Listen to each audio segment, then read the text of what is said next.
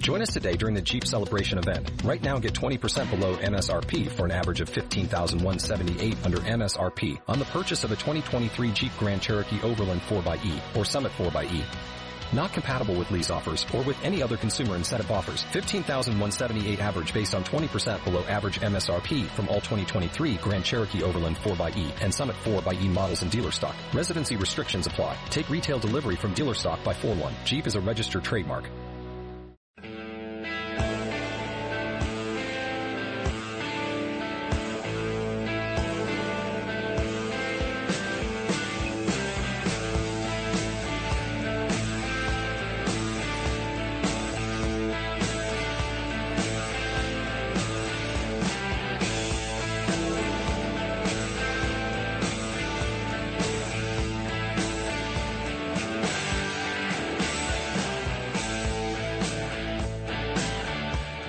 It's Hell's Bells.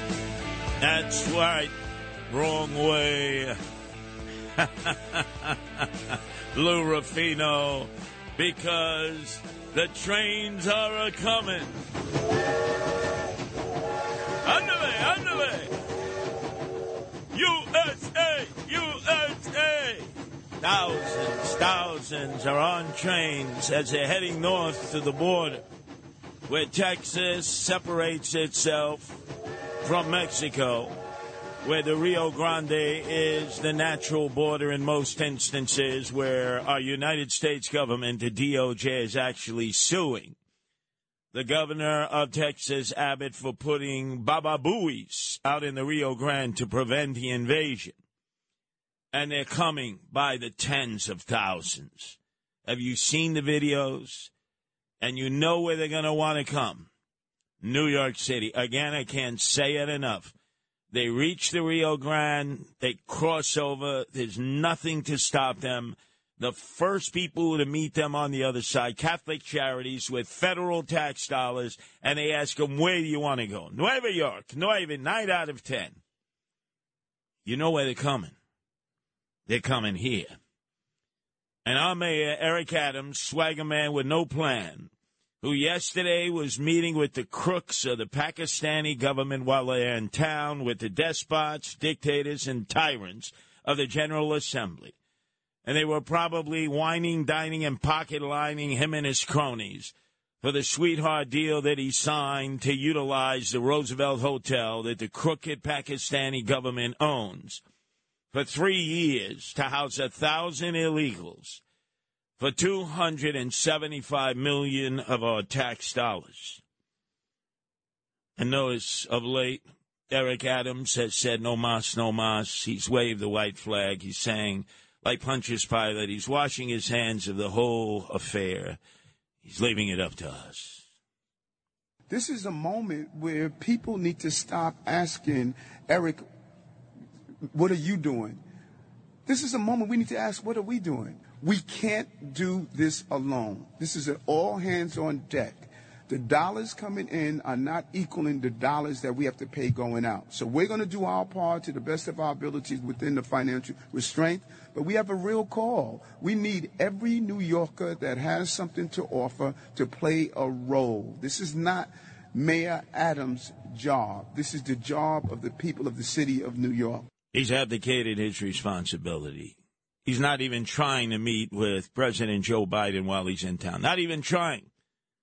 He'd rather meet with crooked Pakistani officials that he signed a sweetheart deal with for $275 million. And no doubt they're signaling to him and his cronies how that contract can earn them kickbacks.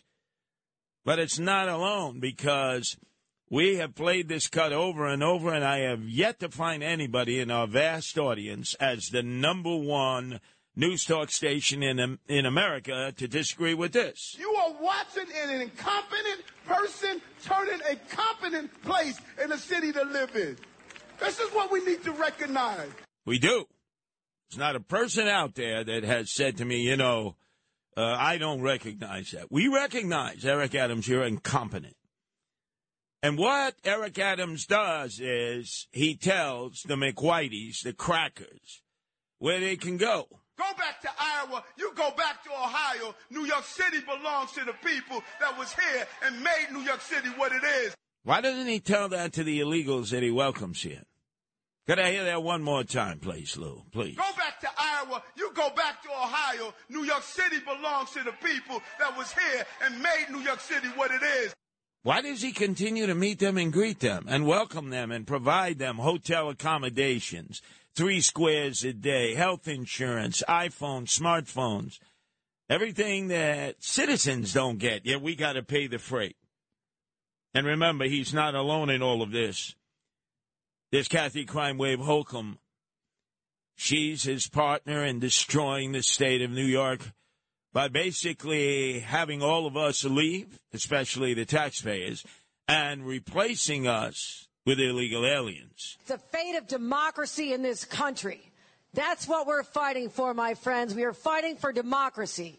We're fighting to bring government back to the people and out of the hands of dictators. And we're here to say that the era of Trump and Zeldin and Molinaro, just jump on a bus and head down to Florida where you belong, okay? Get out of town. Get out of town. Because you don't represent our values. Yeah, but meantime, pay your taxes on your way out, because the tax base has just been devastated. $1 trillion in wealth has left the state of New York. The exodus continues. And the only compensation that Hochul and Adams have is that when the buses go down to empty people into Florida, they come back with illegal aliens. Venezuelans, mostly. And let me give you the stark reality for both Heckle and Jekyll here. Eric Adams, swagger man with no plan, and Kathy Crime Wave Holcomb. A Siena College poll has just come out, and Siena College tends to be usually pretty liberal and progressive with the polls. Statewide, a huge majority of Republicans, a large majority of independents, and a plurality of Democrats, first-time Democrats, have weighed in and said the quality of life in New York sucks. You get that, Justin? A huge majority of Republicans, a large majority of independents, and a plurality of Democrats all say the quality of life in New York State sucks. Let's look at New York City. In fact, a majority of virtually every demographic group, pluralities of Democrats, liberals, and New York City voters, and this is a blue area, say things are getting worse. Only 4% of independents, 5% of Republicans, and 22% of Democrats are saying, oh, things are okay. Let me break it down even more, the analytics. You know, everybody loves analytics. 83% of those who answered the poll statewide said the cost of living in New York State is driving them out of the state. 77% said the availability of affordable housing is a major problem. 73% said crime is a major problem. 62% said the recent influx of migrants is a major problem. 69% gave a negative response to the state's fiscal condition. That's overwhelmingly negative. And it's mostly Democrats. As I've been telling you, ladies and gentlemen, the moderate Democrats are very upset now. They know that their party has been the victim of a coup d'etat by AOC, all-out crazy, Alexandria Ocasio-Cortez, leader of the socialists, who have basically taken over the Democratic Party and always challenged the moderate Democrats who can't get their vote out in primaries, so they fold like cheap cameras to the socialists. The analysis is there was a remarkable agreement across the political spectrum about the state's pressing problems.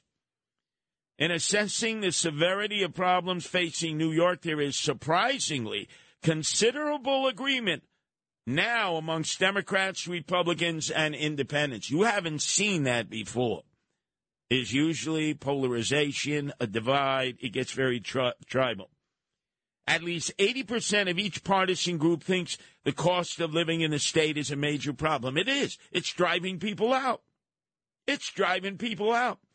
In one stunning finding, 88% of New York State voters combined, that means Republicans, Independents, and Democrats, said that either President Biden, former President Donald Trump, or both were mentally or physically unfit to serve as president for the next 4-year term. 34% said neither is fit to serve. 26% said Trump is not fit. 28% said Biden is not fit, which fits along with my philosophy that out with the old, in with the new. I do not want to replay the election of 2020 again. I do not want to see Trump versus Biden. It is not the will of the mass majority of the people, but it appears to be the will of those who are structuring these primaries, in which Trump does not have to debate, Biden does not have to debate. There'll be a coronation at the Republican convention and Democratic convention, the Democratic convention in Atlanta, the Republican convention in Milwaukee. And you know who pays for all of this, Justin? We, the taxpayers, do.